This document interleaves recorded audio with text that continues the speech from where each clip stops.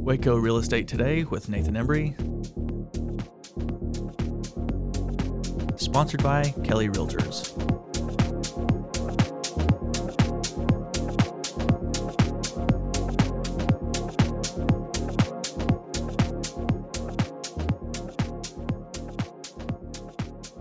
I'm sitting here with Bobby Horner. He's the Public Information Specialist with the City of Waco. And it's time for another Horner's Corner. Bobby, what's new?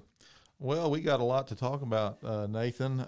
Downtown, Terry Black's Barbecue is going in at 8th and Mary. And they're going to capitalize on some of that silo traffic, it sounds like. Yes, absolutely. That whole area with Pivovar and now Terry Black's Barbecue, that whole area is going to be redeveloped in really cool fashion. I know that Pivovar folks have told me some things that they are looking at maybe doing, as this thing progresses. So they've got some neat ideas, some neat plans. So there'll be probably some future things we can talk about on this program.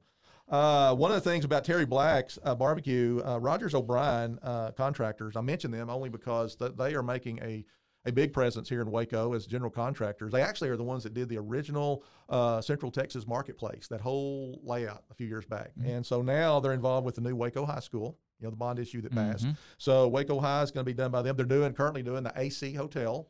And the other thing that personal interest, one of the project managers of Rogers O'Brien, Steve Munoz, is also one of the team members. I'm involved with Skills USA at the state level under carpentry and mainly Teamworks, which is it could be 4 boys, it could be 4 girls, or it could be a combination, but over 14 hours, over 2 days, they build a project, maybe 4 by 8, 8 by 8, and they have to show their skills in carpentry.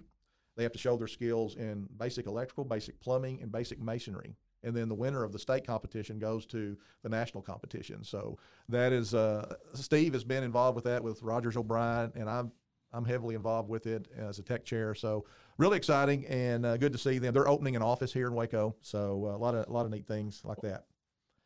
The other, I love crumble cookies. But we're getting a second location here. Oh, nice. Yeah, so down on South 10th Street, they're looking at putting in a second 10th. Crumble Cookies. And again, probably too close to me. Close to your office at least. Yeah, I'll have to walk. Yeah, you can walk make sure I walk. Get your steps in. The other thing I wanted to mention, of course, it's been in the newspaper, been in the news. Of course, the castle is about to be opened up for tours. I think starting the 15th of this month. Now, I heard through the grapevine, and it doesn't surprise me, that the first day they opened up to start scheduling those tours, hour-long tours, they had like 700 people sign up right off the bat. So the castle is a house museum over there in Castle Heights that Chip and Joanna bought. It's on their tour, their van tour. You see it if you take on the tour. What's the tour called? Waco Tour. Thank you. Waco, you're a part. I was a part. Yeah, of that's Waco right. Tour. That's right. We were. So that's the castle that's named Castle Heights is named after that. Right. And that's right. Down a historic home downtown Waco. And so you're saying Chip and Joanna has bought it, they've renovated it, and they're going to open it up for tours? Yes, it's really nice. They're going to give 1-hour tours. And I believe it's $50 a person. But 20 of that, I believe 20 of those dollars, or 20% of it, is going to go to one of the local nonprofits here, which is really nice. But and then ultimately, they're going to try to sell the castle at some point down the road. That's been the talk. Are you going to buy it, Bobby? No, that's a little big for me. You don't want to run that? Yeah, yeah. You'd be good at it. Oh yeah. So, but it's they've done a really good job. I've seen it on the inside. Have you really? Fabulous. How'd you get in there? I know folks. So anyway, it really is. And they cleaned it up. They cleaned it up on the outside and was able to clean that stone. It really looks nice. Do you know folks that will allow your favorite podcast host to get a little behind the scenes tour? Oh, I kind of walked right into that one, didn't I? How well do you know these folks, Bobby? So no, it really looks nice, and so they're going to be giving tours for, I think, I've heard 3 months or so at least, and just we'll see what happens. I'd like to take that tour. So anyway, it is really, really nice. That's cool. Let's see what else. One thing that I think is really going to have a big impact on Waco. Waco has become a real outdoor sporting venue, not just something people stop off on the weekends. This has been, a big thing. We've got, of course, we've got Ironman now locked in for the next 7 years. We've got the Silo District Marathon. We've got Tri Waco, Cameron Park, mountain biking, the Xterra races here. We have wakeboarding championships. Of Of course, we've got Waco Surf out there. That's the training site for our Olympic surfing team, which still blows my mind. But yes, here in Central Texas. Wow. And then we may be, if things play out after talking with the owner, I think rowing is going to be the next big thing here in Waco. And there's been some things in the paper about it, but they've already got into the high schools. They brought it into La Vega. La Vega now has a rowing team, and the owner he grew up in the upper Northeast as a rower. And, the way he describes it, it's more the elitist. That's kind of the rowing team is on, for elite people. Well, he wants to bring that down to get into high school and give it opportunities for kids that don't have opportunities to do stuff like that, which is really cool. He's moved here from New York, and his partner is a former Olympic rower from the Athens Olympics, and he's his partner. He's moved to Waco. The other neat thing that happened on my river cruise about 3 weeks ago, they brought down a lady from this big multi-million-dollar company called Hydro. And what that company does is, people are probably familiar with the Peloton bikes that have the scenes that you want to pick. I'm going to go ride through this park or these mountains. Well, they do the same thing with rowing machines. And they are so enamored with the Brazos River. We found the Brazos is one of the top rivers in the United States to row on because it's so straight. And it's just unheard of, they said, to have this much water, this much wide, water to row on. And we know we have college teams that come here to train out of state. We've had the Chinese national rowing team here when they were practicing for this past Olympics. They want to promote this. And so it's not far-fetched to think that Waco the Brazos could become a training site again. Not only that, but they're really enamored with Lake Waco too. There's going to be a new Olympic event called coastal rowing. Now, this is something new that they're adding. But coastal rowing is basically, as I understand it, I think it's like a 4-man team. They row out a certain distance, and then they turn around and come back, and then they ring a bell. It's like a relay race or something. And they think Lake Waco is really a great place, has the features that they could really use that as a training site. So who knows? Waco may, Colorado Springs, Colorado has a lot of Olympic training sites up there. Well, who knows? Waco looks like it's getting some of their summer Olympic events. And to bring this back into a real estate discussion, what that might do is bring more jobs, more people, more building permits, more housing, more commercial space needed for retail stores and repair shops and whatever else. And when you say rowing, you're talking about long, skinny boats. Yeah. The sculling boats. Yeah. Sculling boats. Yeah. So, and that's going to be, the Waco has the Waco Rowing Commission here, and they had a building built up on the Brazos. They'd like to get it, closer into town. And, it's going to be opened up to anybody that wants to hopefully learn that sport. I think it'd be fun to try. So, anyway, and you're right. I think that's one of the benefits when you have all these people coming to Waco and they're seeing Waco for the first time, and they're wanting to bring. I had another lady on my river cruise about 2 weeks ago that her and her husband may look at Waco to bring their chefs, and they want to do another Italian restaurant here. So who knows? It's that kind of exposure that Waco's getting that's bringing people here. I need to give you some of my business cards for your river river cruise. Oh, great job, Bob. Anything else on your list? I think that is it. One final thing, and I may have mentioned this before, but it's really been interesting. For years, the riverfront development has been talked about being a $100 million development. And I know in the 46 years I've been in Waco, it's been that. And then I think it even started maybe back as far as 1968, talking about riverfront. But now, and I've changed this even on my tours, we've changed it to say $700 million because of just over the last things with, the city and the Baylor and all that stuff that's going on downtown.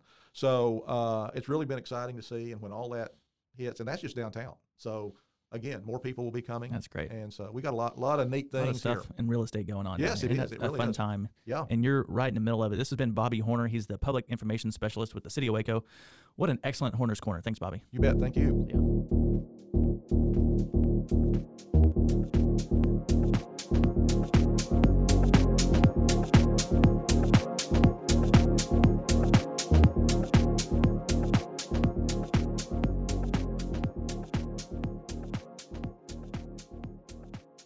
I'm sitting here with Roy Nash. He's the president and CEO of NeighborWorks Waco. How you doing, Roy? Very good. Thanks, Nathan. And we've already touched on a couple of the challenges, rising interest rates, supply is low. Do you know of any other challenges right now that you're seeing that we should talk about on becoming a homeowner? Well, people are concerned because, when you go to the real estate market and you're seeing homes that are in the $200,000 range, it's like, wow, aren't those for wealthy people? Aren't those for rich people? And yeah, it used to be, but now the average buyer is going to have to get used to paying that kind of money, a little bit more money for the average home. Now, some people might say, well, you know, I found a home that it was $125,000. Well, I would say I'm suspicious. I'm guessing that home has some issues somewhere that if you don't address them, you're going to pay for it later.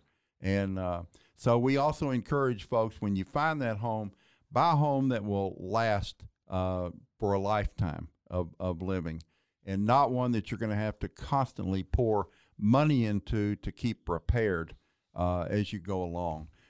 In fact, the new homes that we build, Nathan, we love all brick masonry on the outside. We don't do a one side or two side. We like all the way around the home. We want it to be masonry product of some sort because we don't want clients to have to paint for 25 years, if you will.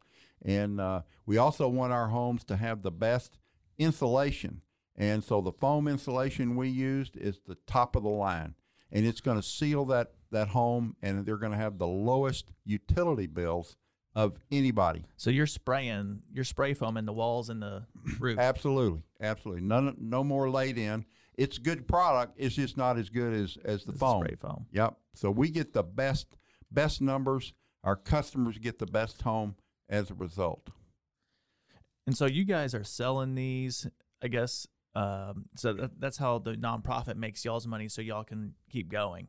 Is you just have a little margin. And any other way that the nonprofit's functioning, how are they doing their thing? Well, we're also, I didn't tell you this earlier, but we're part of a national network called NeighborWorks America. And NeighborWorks America receives an appropriation from Congress every year. And so as one of their organizations, and we're one of 250 around the country, we get grants coming from NeighborWorks that helps us with some of our overhead. Staffing, education, and so forth, and even some with capital for real estate.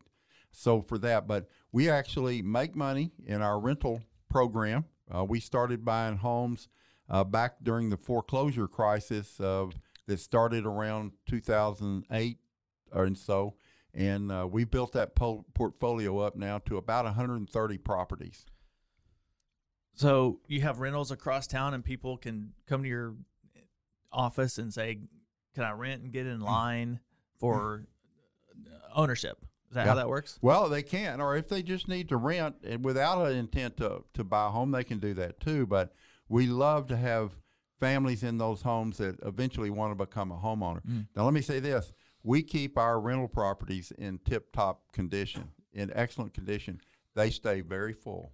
So, and we don't keep a wait list for folks to come up. Now, if we knew you wanted a home, we'd put you on a list and probably call you. But typically, we don't do a wait list because when we put one of our rental properties on the market, it's gone that day. Oh, wow. Yeah, it's gone that day. The demand is that high. That high, absolutely. All right, so we talked about the demand being high because there's some challenges like deposit and price and interest rates. We've kind of touched on those. Let's talk about some of the possible solutions that you see. Okay. How do we fix this? Well, you know, we're going through a program now where we're learning about shared equity housing, and people say, "Well, gosh, if I get equity in my home, I don't want to share it with anybody." Well, shared equity programs are only for families who otherwise would not qualify to buy a home. And so would you rather buy a home that you ended up having to share part of the equity with, or would you like to be a renter the rest of your life? So we're actually partnering with one of our sister organizations out of Burlington, Vermont, who have been doing shared equity programs now for 40 years, and they've sold over 600 homes through that shared equity program. So, and basically the way that it works is when you buy that home, that shared equity home, you're buying only the house. You're not buying the land. So the nonprofit would continue to own the land, and they would ensure that when you sell your home, then you have to resell it to another low-income buyer. So that low income, it could be up to 120% of the area median income. So not back to that 80%, but you've got to agree that when you sell it, we've got to be involved in that as an organization, and we're going to find another buyer then who qualifies as a little bit lower income on the market. And by doing that, we're hoping that the taxes are going to be lower, and possibly even the insurance might even be a little bit lower on those programs. So we're just getting into it with the Champaign Housing Trust. If somebody wanted to learn about their program, you can go online and type that in up in Burlington, Vermont, and learn about how that program works. So you're sharing the equity with the organization, not with individual investors or anything like that. No. So the organization would actually, the way their program works, they keep 75% of the equity. The seller of that home keeps 25%. Now we get to decide our shares at a later date once we get into the program. But what they do, they take their 75% and reinvest it in that home so that they can make it affordable for the next buyer. Okay. So they don't typically keep that internally. It plows right back into the home to keep it always affordable. I got you. Yeah. So that's how you kind of keep your inventory in those folks looking for that first home, the opportunities to get another house like that. But you think about it, if you're actually saving the cost of the land to buy that home, that's a pretty significant savings. So unless it's one of those $500 lots. Yeah, no more $500 lots. They're not there anymore. So. All right. Other solutions for this problem that we're in. Yeah, well, I put a sort of a list together of other things that we could talk about, like smaller homes on smaller lots, manufactured housing, accessory dwelling units, and so forth. All right, let's take the easy one first. Manufacturing housing. The city says no in general, right? And so you'd be advocating for revisiting the code.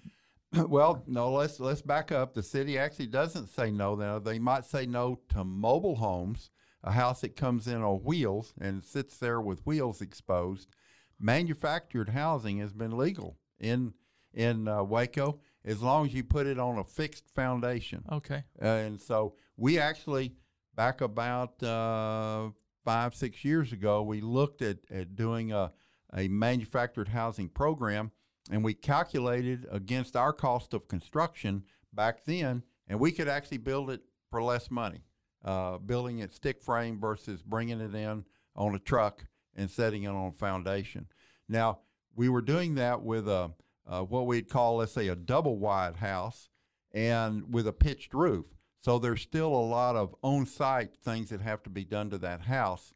If you bring in a, quote, a single wide manufactured home, now you don't have as many on-site issues to deal with. And the price of that housing would actually be less money. And so we're looking at that, and actually we're hoping to become a direct dealer with some of the major manufacturers so that we can do that in a cost-effective way right here in Central Texas. Okay, good to know. Manufactured homes is a yes in the city of Waco and surrounding cities? Yeah, again, not mobile home. Yeah. So manufactured home can have the same building standards as any other on-site built home, site-built home.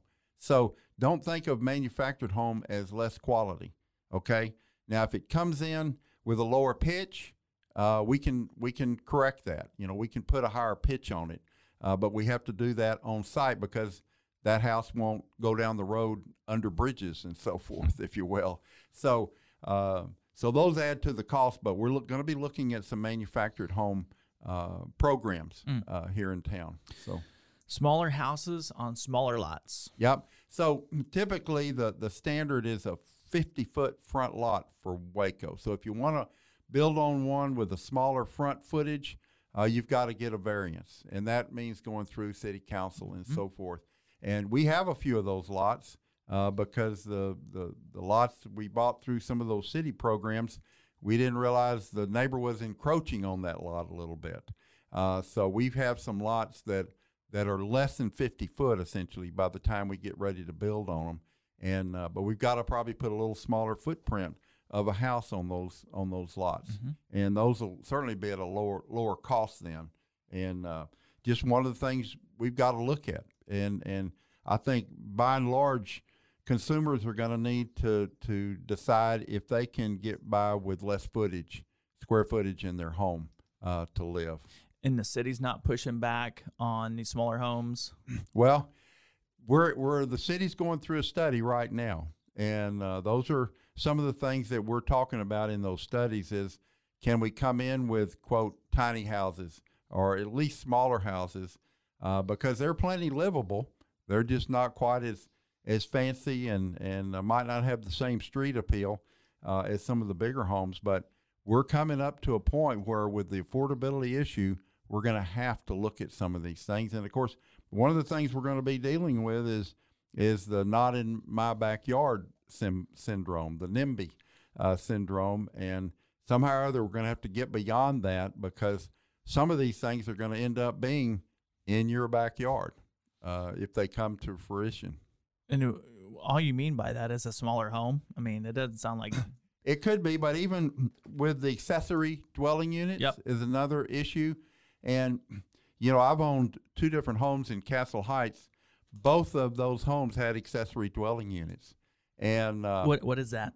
Accessory dwelling unit is like a home behind a home. It's a smaller footprint. It's probably might be a tenth of the size of that home. But in Castle Heights, those came about because when that neighborhood was created, it was before they were part of the city of Waco. And so they were essentially servants' quarters, if you will. And so you had garage apartments and that kind of thing where a servant lived that worked for the family that owned that home in Castle Heights.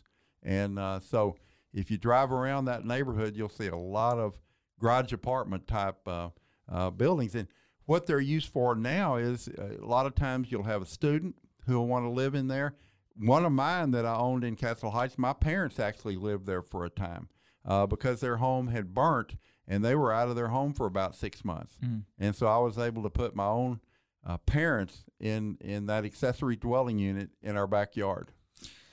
So what you're saying, I think, is some places like Castle Heights, by the way, for those listening, that's in downtown Austin Avenue, past 18th Street. And so you already have some back there.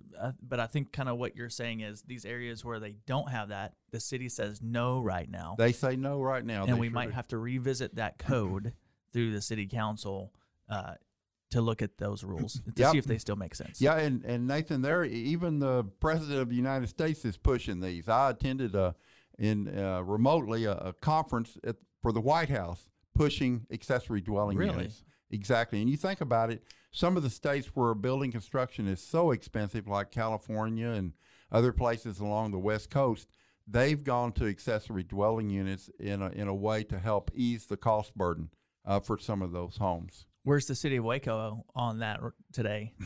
Well, they're doing a study. Well, it's on their list. Okay. And certainly the firm that did the study for them recommending coming up with a policy on accessory dwelling units. So you see some change coming in that? I certainly hope so. I mean, if they work well for Castle Heights, why wouldn't they work in other places, around the community?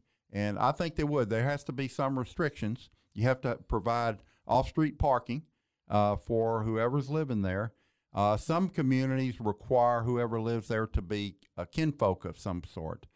So there's various ways to restrict that. You think of an elderly parent maybe could live there once they move out of that other home, let the family move in, and they move to the little accessory dwelling home behind the home. So all kinds of potential uses for accessory dwelling units, and you're not having to repurchase land to build them. You already own the land. Yeah. So you have to get the plumbing and so forth, electricity to the unit to make it livable. That's my list of questions. Is there anything that you wanted to say that I didn't hit or something important that they should hear? Well, I think one of the things that, just to sort of help wrap up here, Nathan, is the cost burdens to families, particularly lower income, is becoming a significant factor in our community. And so what is cost burden in home ownership? when you're paying more than 30% of your income for your home, which includes your taxes and insurance, you are now becoming cost burdened for that home. And in many cases, the lower of incomes, let's say if you're making less than $30,000 a year, you have significant cost burden because you're probably paying over 50% of your income for your home, taxes and insurance. So, and that number, of course, is not as great if you make a little bit more money, up to $50,000. You're a significant number of folks are still cost burden. Even folks who some make $75,000 and just above that have some cost burdens in Waco and McLennan County. And so we're needing to come up with solutions to ease the cost burden for these lower income families. It sounds like, in addition to some of the solutions you talked about, we could have another show and talk about the taxes and the insurance, because like you said, those things are included in the cost. It might not just be one solution. There's several things we could talk about. Absolutely. If those go down too, it seems like it would help. Absolutely. And what we're going to end up seeing if we don't address the issue is people are going to be moving out into the country and living in a little RV of some sort, of various qualities. In fact, if you try to find an RV space today, good luck. Golly, good luck. Yeah. You know, It's tough. so we're coming on difficult times. We need to address and come up with some great solutions. Well, I'm glad that you're here to talk about it. This has been informative. This is Roy Nash, the president and CEO of NeighborWorks Waco. How can they find you? We're at 922 Franklin. 752-1647 is our phone number. And we have a staff of 9 folks ready to help and get folks started. They can also go online. nw-waco.org is our online. And actually, if somebody wants to apply for their program, that's where they'd get started with filling out our application. Excellent job. Thanks for being here. Thanks, Nathan. See ya. Appreciate it.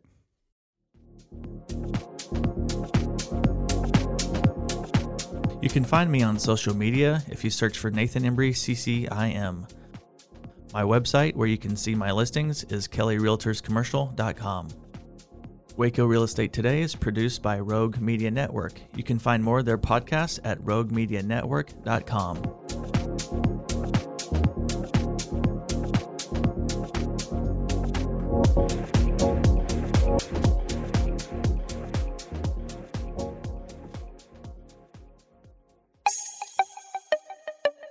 This has been a Rogue Media podcast.